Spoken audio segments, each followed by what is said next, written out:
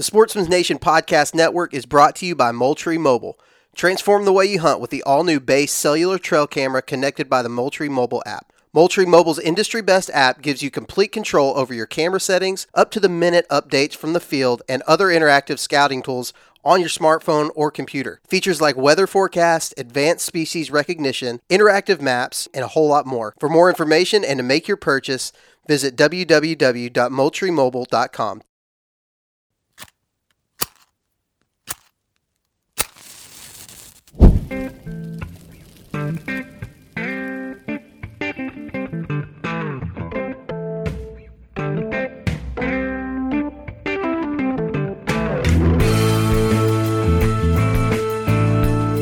Welcome to the Huntivore Podcast, powered by Sportsman's Nation, where we celebrate the hunting and fishing lifestyle through the utilization and consumption of our wild game. No egos. Fork in hand, beer in the other. No status. A piece of red meat on a hot grill and turn it into a burnt offering. Just catch it, cut it, cook it. This is episode 94, Anatomy Eats with Dr. Jonathan Reisman. On this episode of Huntivore, Nick contacted Dr. Jonathan Reisman, an ER doctor, physician's writer, and the author of the recent book, The Unseen Body. John shares his unique perspective on the connection between food and anatomy that began on his first day of medical school in a cadaver lab. Together, Nick and John talk about the inspection of animals in a kosher slaughterhouse, why are lungs illegal to sell and serve in the United States, John's Anatomy Eats dinners, where he makes connections from what's on the plate to the living organ inside ourselves, and how Nick and John share a questionable practice at acquiring protein. To unpack all of this, stay tuned to the next episode of Huntivore. Well, hey folks, beautiful afternoon here in Michigan. We just got done with a couple really warm spring days, and now we're going to pay for it. We've got a slow-moving system coming in. It's just providing rain and temps in the 40s with a bunch of wind. So we're going to pay for those nice days that we've been having. But it's spring. We're starting to get outside. The chase for turkeys is going to be happening very soon. I'm sure the first season guys have already patterned their shotguns and got the mechanicals ready to go on their bows, or at least the wide cutters. So exciting job for them. Today, we're kind of taking an offshoot where we're going to step away from maybe the how-tos of being a field to more of the really deep thoughts. I am joined by Jonathan Reisman. Did I say that right, Jonathan? Yep, Reisman. Excellent. I'm joined by Dr. Jonathan Reisman. He is an ER doctor, a physician writer, and he has gone foodie and incorporated food and this whole talk about anatomy in his recent book, The Unseen Body. Jonathan, thank you so much for spending an afternoon with me. Thanks for having me. Yeah, being in Pennsylvania, what are things like over there? Is it starting to feel like spring? Oh, yeah, big time. The daffodils are up. The tulips have sprouted. The pear tree in my backyard is going nuts, and it feels great. Good deal. So I don't know how many people would say this, but my experience meeting you was I happened to be driving home and turned on NPR, and I listened to a segment on Fresh Air featuring you, and you basically talking about the new book that you've got out. And I don't know, I was just really intrigued by the conversation you were having. I was like, man, I'm just going to email this guy that I heard on NPR. I don't know how many people actually go to the length of doing that, but hearing your story and hearing the connections that you're making between anatomy, between food, between our relationship with the natural world really was intriguing. So I do want to start a little bit on your background of how did you get into starting this venture to start connecting anatomy and food? Where did that all start? I would say it honestly started on the very first day of medical school. On that first day, we had a few, grand introductory lectures, sort of welcoming us to this hallowed profession. And then we were led into the anatomy lab, which is the class where we would dissect a cadaver over the next 3 to 4 months. And basically they were like, here's a dead human body. Now go to it. Here's your scalpel and your tweezers. Now learn everything about it. We started with the back. The cadavers were laying face down. I shared mine with 3 other students. The first lesson was kind of the superficial muscles of the back. So we sort of flayed open the back skin, retracted the skin flaps, and then looked at, muscles like the latissimus dorsi or the lats, and some other muscles that are along the spine. And that first day I was really, really taken with everything we were learning, totally fascinated, decided that I would donate my own body for the same dissection. Literally before that first class was over, I thought it was so cool. I was like, I want a bunch of nervous first day medical students picking apart my carcass when I'm dead, just like this. But in that class also, there was actually a professor who had a big influence on me, who was a comparative anatomist. So he did a lot of animal and human anatomy sort of research. And he really enjoyed, he was also a hunter himself, and picked up roadkill plenty and butchered a lot of deer. I was in suburban New Jersey where deers unfortunately litter the road sometimes. And so he enjoyed pointing out which muscles that we were learning about corresponded to which cuts of meat. And that was really my first introduction to that perspective. No one else you don't expect a food-based perspective on anatomy to enter an anatomy lab where there's sort of open human bodies and the smells are not pleasant, to say the least. Not only the body, but the preservative that lets it not rot for those 4 months of dissection. And that one thing led to another. I just found that really interesting. I ended up seeking out a slaughterhouse to sort of learn more about how, muscles become meat and how the process happens. I was very new to this. I had never hunted before. I did not grow up hunting. Nobody in my family hunted. It was very foreign. For me, meat was these disembodied slices of red, glistening stuff between saran wrap and styrofoam my whole childhood. And so this was sort of a big paradigm shift for me. And that sort of led me on this journey of learning all about food and how to butcher, which inevitably led to hunting and just sort of wanting to learn everything there is about how to cook every part of an animal. It's a powerful thing. And going through the process of, at your point, you were taking apart something so familiar, like our own human body. And then to have your professor next to you be like, oh yeah, this section right here would be a beautiful correlation to a ribeye steak. And to now, look at people maybe a little bit different, to be like, oh, that guy's got a good ribeye steak going. Exactly. There was actually another professor who was always talking about, if you're at the beach in summer and you see a really muscular guy, you can it's an anatomy lesson. You can look at, you'll see whatever it is, the different muscles, and you can correlate that to, and then the other professor was talking about cuts of steak. So it's kind of like, and there on the back of his thigh, there's the top round, bottom round, eye of round. There's the flat iron steaks. There's the filet mignon. So it can, on that, from the first day, food and anatomy were sort of connected, and I kind of just ran with that and have learned a lot about it since. One thing too that as you're going through the anatomy is how much the connection between the inside and outside has a barrier.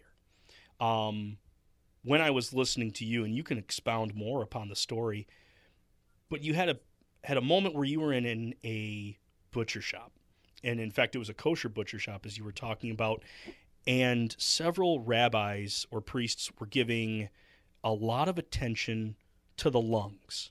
What did you learn about that experience? What was their fascination with the lungs? What were they looking for?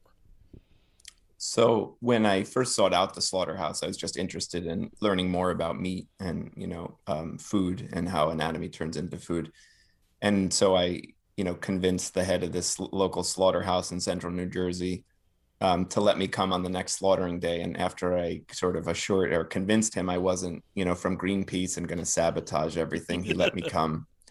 That actually has happened more than once in my travels, just because I end up getting interested in when I went whale hunting in northern Alaska too, that was their first question, like, do you work for Greenpeace? Anyway, so when I got to the slaughterhouse, I discovered it was actually a kosher slaughterhouse. And there's a lot of rules, from kosher food, most of which I was not aware of. Certain animals are wholesale not kosher. You can't eat them. But then for each animal that you can eat, you have to determine how sort of quote unquote clean that animal is. And a lot of that has to do with how healthy or sick the animal was in life, which makes, perfect sense. So when I got there, I noticed that these rabbis, they were rabbis. There's actually a separate word called shochet of people who do this ritual kosher slaughter. The animal has to be killed by a shochet for it to be kosher. And then they basically examine the lungs to determine if the entire animal, all of its meat even, is kosher. So I thought it was interesting. They're looking at the lungs, but you're determining the relative cleanliness of even, the rump roast, which is kind of far away from the lungs. So the reasoning is sort of complex and has evolved over centuries, and people have been arguing about it for millennia, just like everything else about Jewish law. But basically, they're looking for how bad if the animal suffered from pneumonia in life, and how many bouts and how severe it was, and was it enough to cause scarring of the lungs. So they look on the outside of the lung, the part that would have been up against the inner wall of the chest cavity. When an animal does have a severe pneumonia, there can be scarring, these white fibrous bands of scar tissue that hold the lung to the inner chest wall, called adhesions. It's stuck to it in a way and doesn't slide as freely when we inhale and exhale. So they were looking for these scars, but then beyond that, they were looking for, does air from inside the lung come out through these scars? So they would hold up a little puddle of water in their cupped hands against the scar, shove a hose into the animal's trachea and puff up the lungs with a burst of air, and then watch if bubbles start coming through the puddle of water they're holding. So it's sort of a question, is the outside of the body kind of coming in to the body? Is air in our lungs making its way through this scar from pneumonia into the sort of inside of the animal? Because there's a question, like, what is really inside our body, right? When we inhale air, smoke, pollen, fungal spores, which we inhale every breath from the first after birth until the last before death, they go quite deep into our bodies, all the way perhaps deep into our lungs, several feet into our body, but they're not really inside the body. They're contiguous with the outside atmosphere, right? So that's not really inside the body until it diffuses across the membranes of those alveoli, those microscopic air sacs, into the bloodstream. Same goes with the gut, right? So the inside of the gut, where food moves through us, is connected to the outside world. It really, sort of like the outside world snakes through us, through our digestive tract.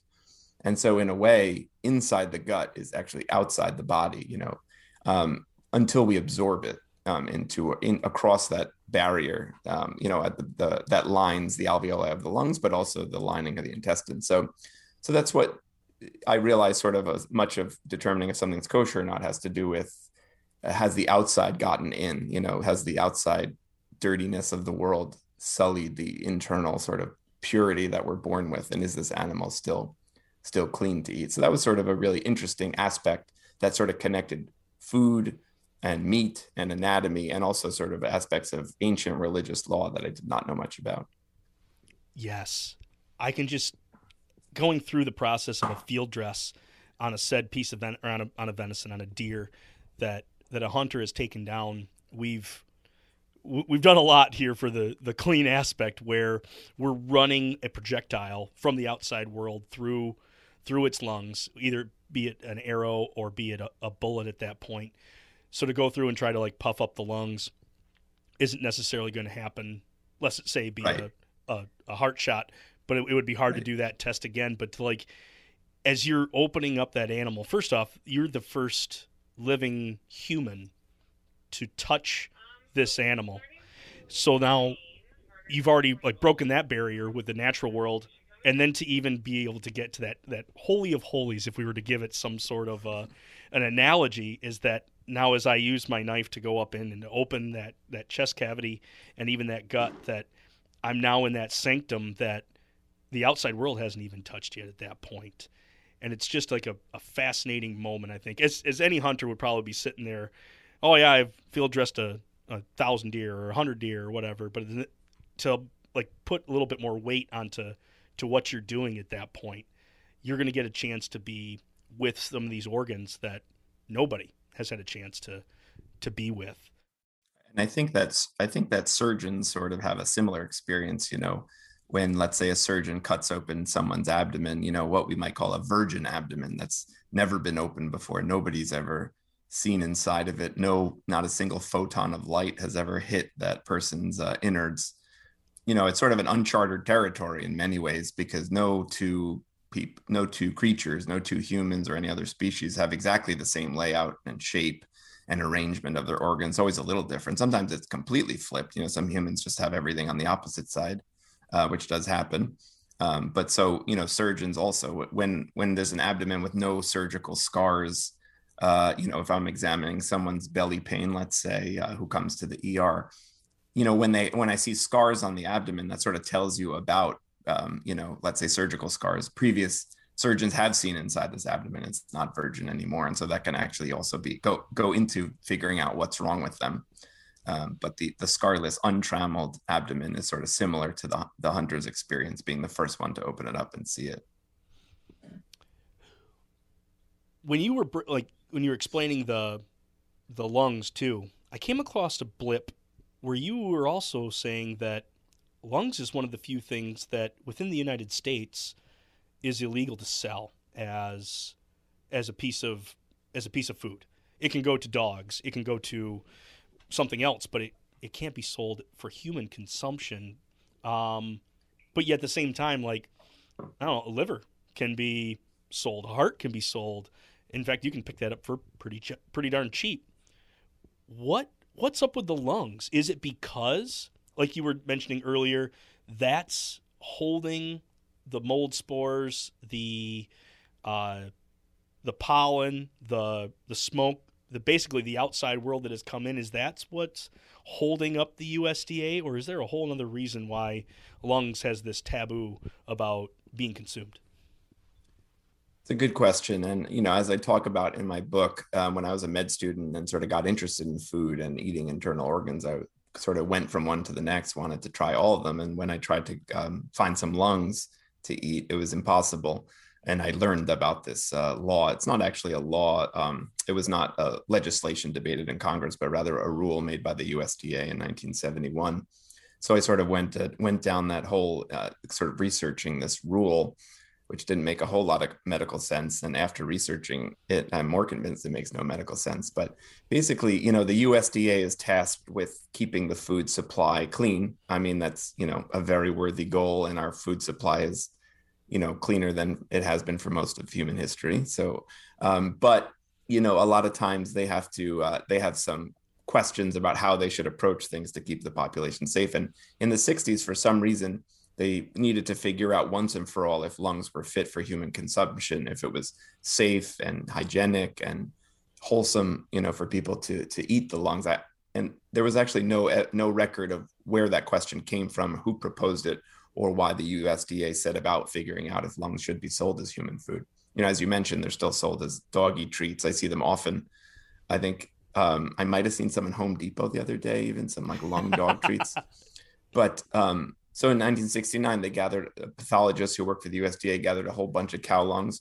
Basically, they dissected it, all the way down to the microscopic level, sort of looking for impurities. And what they found, completely unsurprisingly, is that the animals had inhaled quote unquote impurities, perhaps in their last days of life, including dust and pollution and fungal spores and pollen, and even some acid or some contents from the rumen, the stomach, that had sort of come up the esophagus and gone down the windpipe, perhaps before birth, before death, perhaps after death as the animal is hanging. It's hard to know for sure.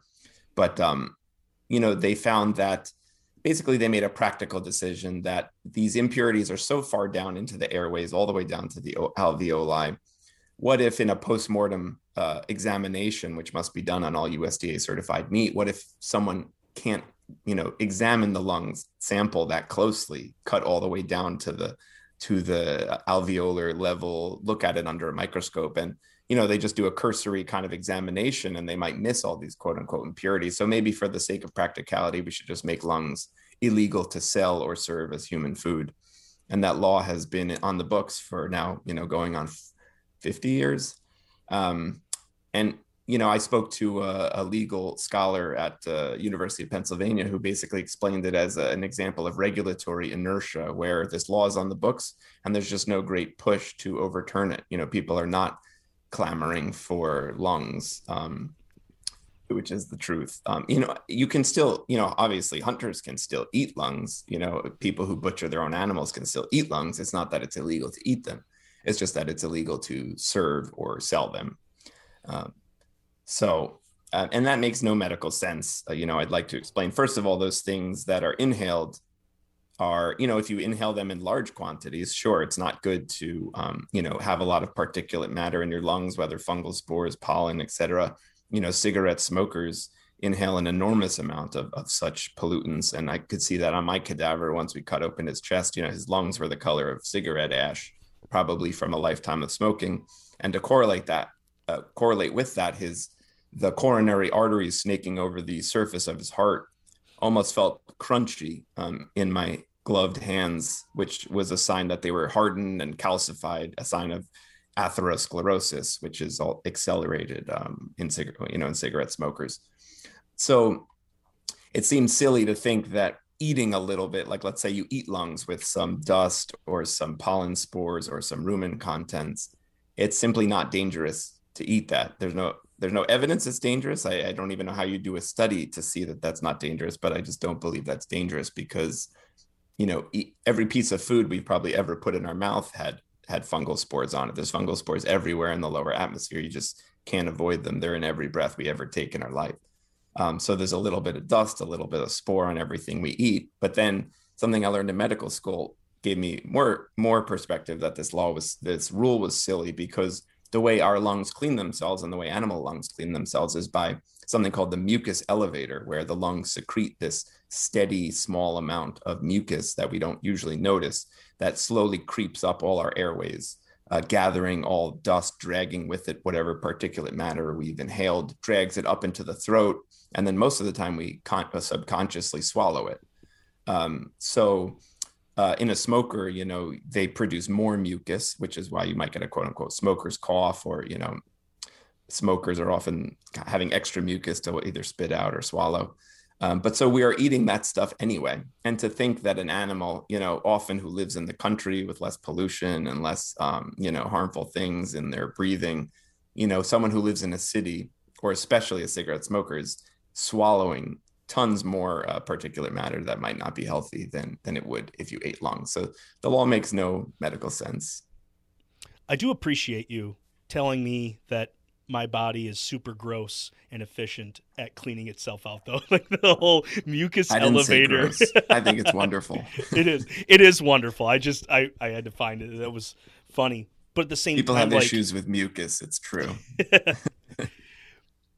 But how amazing that is that it can clean out those lungs so they can operate properly. I hear the same thing about where people talk about the liver, and they say it's a filter that as we age, it filters out, and in their mind, this becomes a toxin bank. And that's not the case at all. That it all gets filtered back out through kidneys and expelled through urea. That, this is a clean organ. It's not it's not a toxic bank.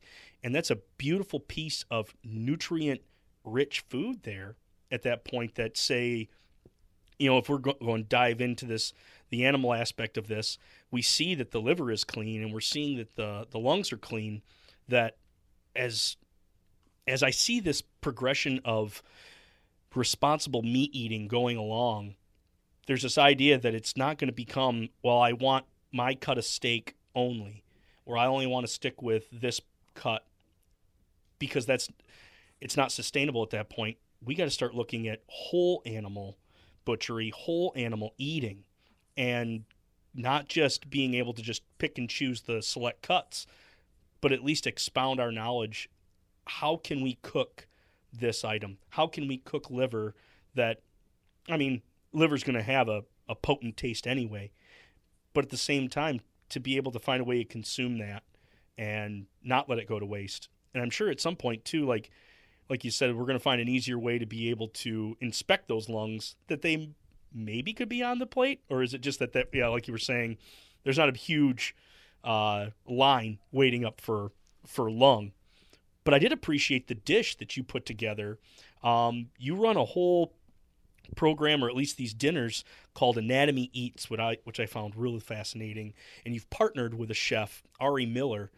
And in fact, I saw on your Instagram you posted a dish that you were able to make out of lung. Could you explain that dish to us? Sure. That dish was actually, I didn't make it, but I did find that dish as I describe in the book's lung chapter. That was photos of a dish that I found at a restaurant in Jaffa, which is south of Tel Aviv in Israel. So part of my journey to try all the organs, ran up against this stupid rule in the US. So I couldn't find lungs, and I tried on the black market and was able to, through hunting, was able to procure lungs. It wasn't that I was couldn't find them, but just I was curious to try to find them from a sort of legitimate legal source, or just explore the market around lungs. And obviously it was not really possible to find in the US, so I had to go abroad to it. And it was a Bulgarian restaurant where I had them. But basically, the lungs are generally cooked for a long time. That's what the waiter and owner of the restaurant had told us there. There's a lot of connective tissue in the lungs, but like anything, when it's cooked for long enough, it becomes soft and delicious. So that dish was kind of slowly simmered in tomato juice rather, and served with some beans and some cabbage that were in it as well. And I sort of was delighted. I was there with my wife and 1-year-old son, and delighted that I finally sort of had found the thing I was looking for, a legitimate dish of lungs served in a proper establishment restaurant. And I sort of examined them and saw the lung architecture, which I found very interesting and exciting. And me and my son enjoyed it. My wife didn't try it, but it was unmistakable that it looked like lung at that point. Once it you had probably like described, lungs. You're like, yep, that's exactly what it is. Correct. In my mind, again, I've only saw it. It has like a calamari texture look to it. What was the mouthfeel of it? So as I get my next deer, and I'm thinking about maybe flushing these things out, giving them a good clean over, maybe a little brine overnight to pull out as much of that blood as I possibly can. What am I going to expect from a mouthfeel sort of aspect? Yeah, I think I guess calamari, I feel like, has a very different mouthfeel if it's overcooked and rubbery, or just cooked just right and sort of still soft and super easy to chew. Okay, I was going more on the rubbery side, I guess. Yeah. I think lungs, it is can be a little rubbery. It's not a big hunk of flesh. There is a lot of collagen in the lungs, creating the structure and holding the airways and supporting all the cells. So there is a lot of connective tissue. So I do recommend a prolonged cooking. I'm still on the journey of learning how to cook every part of an animal. So I'm by no means an expert. I'm a lifelong student. We say that a lot in medicine, because, you're always learning and seeing new things. You never know what's going to come into an emergency room next. And I'm continuously surprised. But the same is true with cooking every part of an animal. I think it's just important to know about how an organ is structured, in the same way that you can't just take what you learn about cooking beef, well marbled beef or some other domesticated animal, and just apply it to every animal that you might hunt. The meat is different. You have to sort of learn. I have had to learn a lot. Cooking venison, for instance, just is not, your lessons about cooking beef are just not directly applicable always. So that's been a big important learning experience. But the same goes for organs. And sometimes I find knowing how organs are structured, both on the sort of macroscopic level, but also on the microscopic level, and how much collagen there is, and how the collagen runs, what direction, et cetera, all that can go into cooking well. And I sort of always love how knowledge of anatomy and physiology can be translated directly into eating unusual body parts and making them delicious. When in the field, accuracy and precision count. That's why we switch our slug guns to rifle barrels, tune our arrows, and use a fish finder on the water. But why should our drive for control end there? The Tapacu line of meat probes gives an instantaneous look at the temperatures of our prized meals, both internal and the cooking chamber. Tapacu uses sturdy hardware made and assembled here in the U.S., along with their user-friendly, sophisticated software that connects to your smart device. Whether it's a traditional corded probe or the new cordless air probes that give you a wealth of freedom where wires would just get in the way. Adding a Tapacu meat probe can significantly help in getting to that medium rare on venison or waterfowl, ensuring your upland bird stays moist, or even charting your long cooks on a smoker. Visit tapacu.com or find the link in the show notes and use the code HUNT10, all uppercase, at checkout to save 10%. Adding a probe to your kit can make you one tap away from your queue.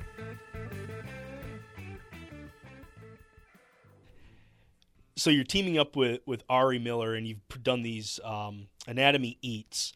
And from my understanding is you pick a system, and it's like cardiovascular system. And each course happens to be a piece of that system. And this is where then you're able to shine, that as diners are enjoying the said dish, you're able to explain so much about what this organ did in its living function at that point. It's done a transformation into the eating side of it being food, but then you also explain what it did in the living. Of all the systems in doing these dinners, which system do you find the most enjoyable? I'm sure you're going to find that each system is, highly magical at that point, but which one do you find that like diners seem to really get engaged in the dinner experience? Right. So our series Anatomy Eats, me and Ari Miller, it's kind of like where my anatomy knowledge meets his, culinary knowledge, and that overlap. And as you said, we've done several dinners here in Philadelphia. They've been based on a body system. We've done cardiovascular system, digestive system, musculoskeletal system. But we have menus for every other system as well, from urinary to nervous system and everything else, immune system.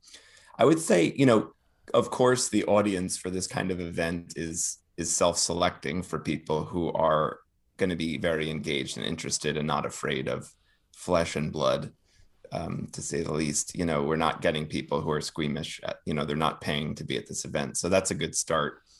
I think the thing that people most respond to is cutting open and butchering a cow's heart, which is something that we did at the cardiovascular dinner. So at the cardiovascular system dinner, we served the three ingredients we chose were heart, blood, and bone marrow, where all the blood cells come from, white blood cells, red blood cells, and platelets. They're all churned out by the hundreds of millions every day from our bone marrow. So the heart, first of all, the cow's heart is just huge, which is just really arresting. And when you open it up and show people you can see the texture of the muscle on the insides of the ventricles. You can really see the valves and how they're structured. And there's these little tendons that sort of hold the valves so that when the valves are slammed shut, when the heart squeezes and beats, they don't sort of go the opposite way, like a door that might swing, so you slam it so hard it swings in the other way. You can't have valves doing that, or you're going to have blood going the wrong way. So there's these little tendons there. And then just seeing sort of how the heart is connected to the large pipes, the aorta, or the large veins that are returning blood to the heart. People really respond to that. And so we always, that's kind of one of our big showstoppers, is sort of Ari slicing open the heart, cutting off all the pieces as I point out structures like the valves and the muscles, and how the left ventricle is larger than the right ventricle in terms of muscle thickness, but also everything from the coronary arteries to what we would call the epicardial fat, which is just the fat on the outside of the heart. People really respond to that in a really great way. And at that dinner, we did serve actually 3 species of heart cooked in 3 different ways.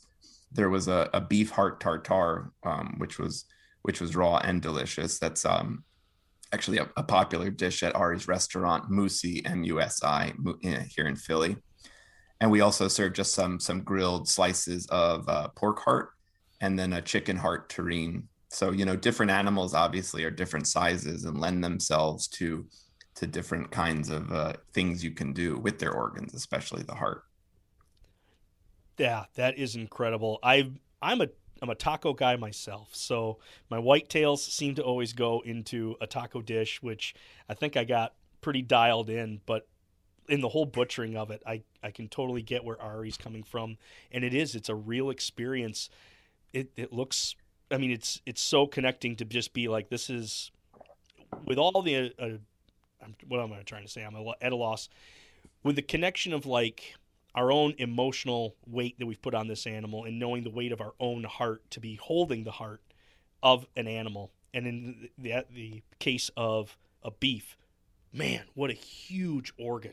What a powerful motor that really just continues to pump blood. It's got to be one of those things that I think audiences really do take after. Because, yeah, it's huge. I think there's something special about the heart too. When you see an animal's liver, it's like, oh, interesting, that's a liver, big purple glistening thing. But there's something special about the heart. Just like when you cut it open and can see where the blood goes and how it looks on the inside, I just find people really respond to and get excited about that in an interesting way. So we do try to highlight it in our Anatomy Eats dinners. But the dinners are basically structured where for each ingredient, so for the heart, I'll start by talking all about anatomy, physiology, and sort of try to direct people's attention to their own hearts and how they are operating in their bodies. Sometimes if you place your fingers on the right spot on the left side of your chest, you can feel the heart beating.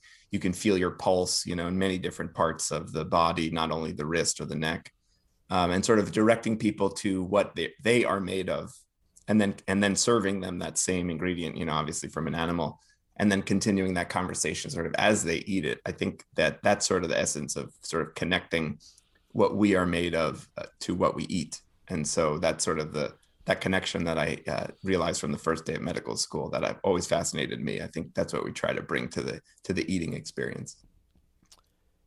Have you had a chance, Jonathan, to jump into the hunting and fishing world yourself? Or is that a world that you've been able to observe from a far place? So I do hunt myself. As I said earlier, I did not grow up hunting at all and didn't even know anybody who hunted. I grew up in the suburbs of northern New Jersey, right outside of New York. All my grandparents came from Europe or refugees from the World War II, and nobody hunted. That was not even a thing I ever even thought about doing as a child. But I actually got interested first in making bows. I learned from a local guy in my hometown who ran the nature center, who was interested in primitive technology, everything from stone tools to making wooden longbows. I became fascinated with that. And actually, I made, beautiful bow you got there, Nick. I made longbows just for fun for years, and literally did not think about hunting with them until I got to med school, and was sort of like, wow, I got to try all these organs. And the easiest way to get them is by killing an animal myself. So I did pick up bow hunting, and since have also, you hunt with a rifle or a shotgun as well. I don't always get a ton of time to hunt these days, unfortunately, but I also have a lot of hunting friends who do provide me, they know I'm interested in the odd parts that they're likely to throw out or give away. So I generally get a whole bunch of livers and hearts and kidneys, but also have friends who get, I know a farmer who gets a lot of antlerless tags and just sort of slaughters them, for lack of a better term, and gives me a lot of meat and organs every year. And so I'm very fortunate that I have access to such wonderful meat like that, and unusual body parts too. Yeah.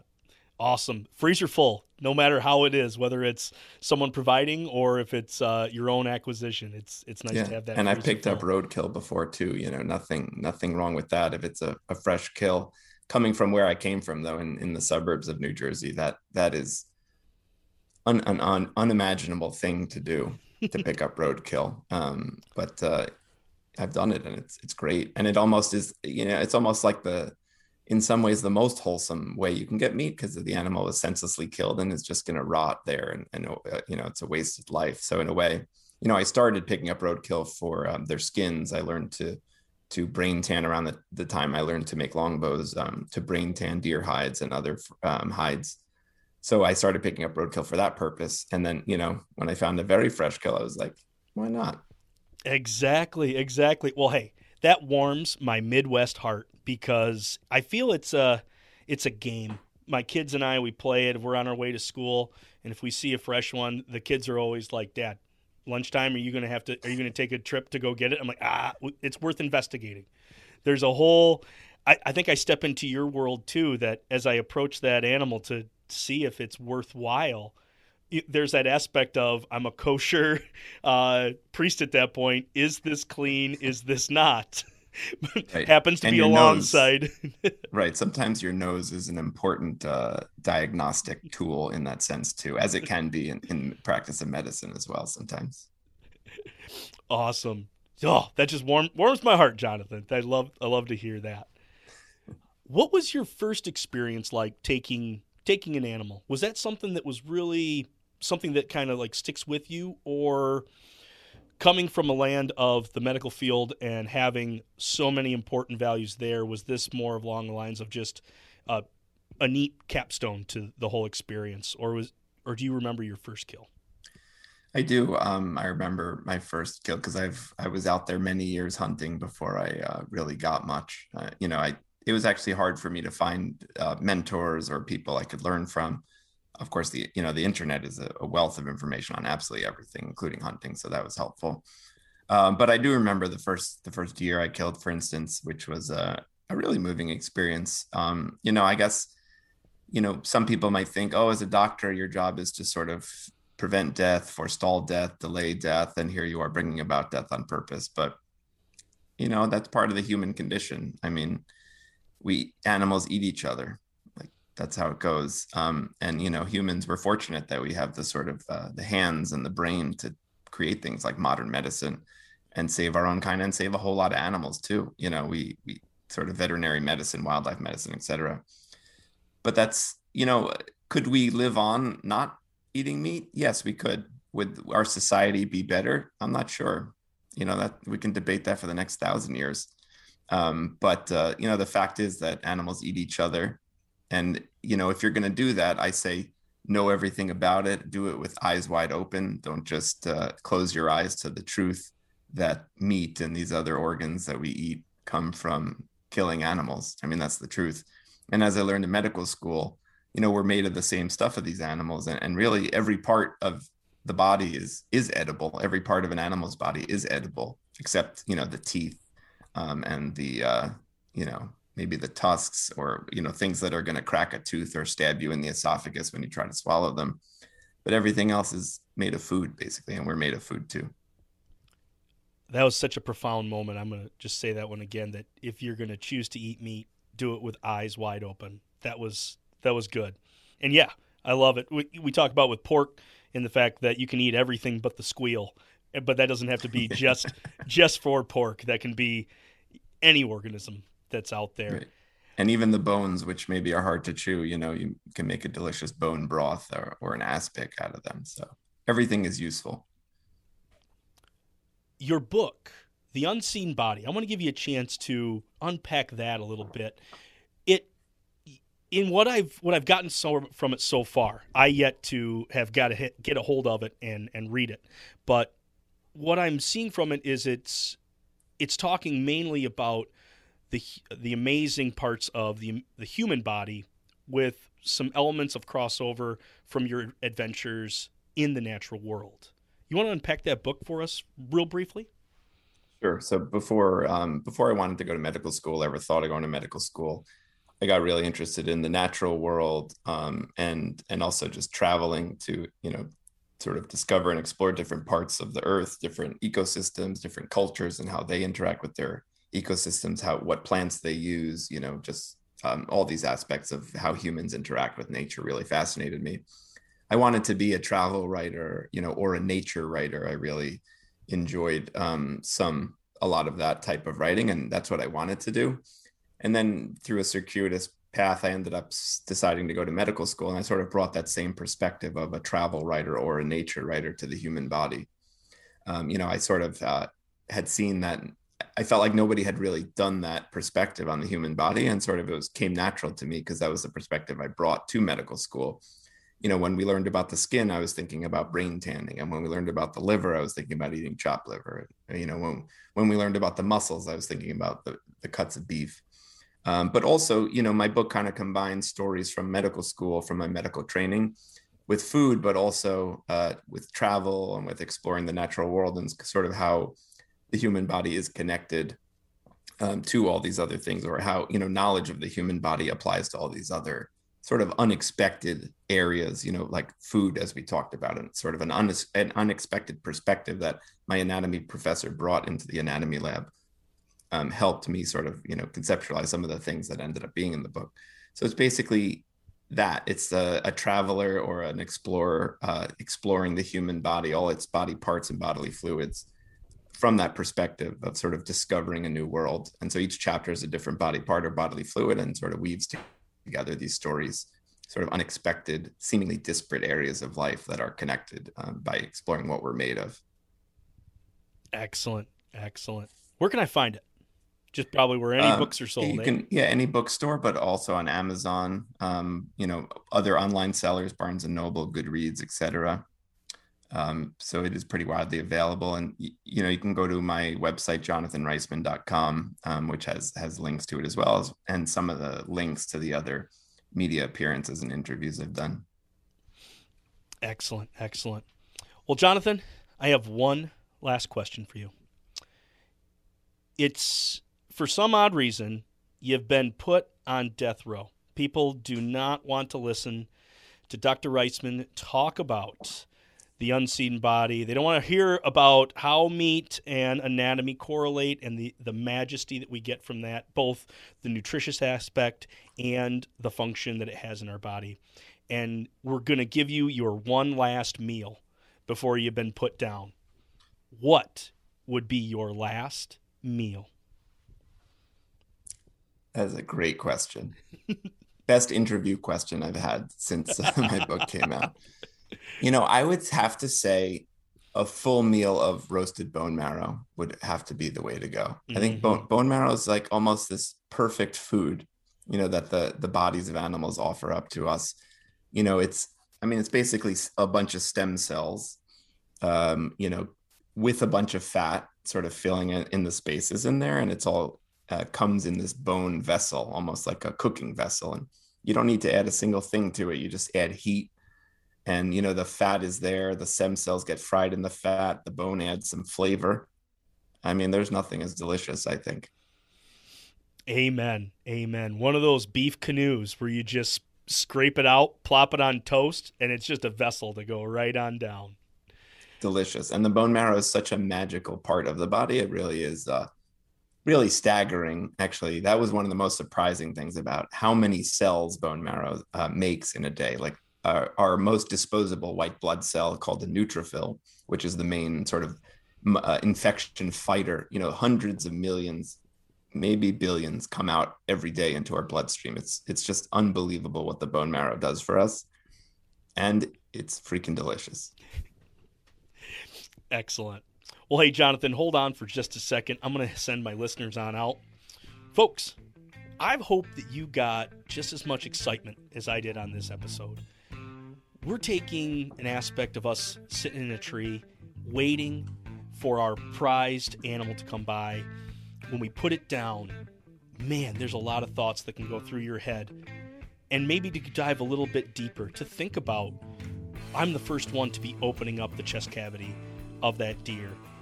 I'm the first one that's going to pluck this amazing heart out of this waterfowl. What can I do with it?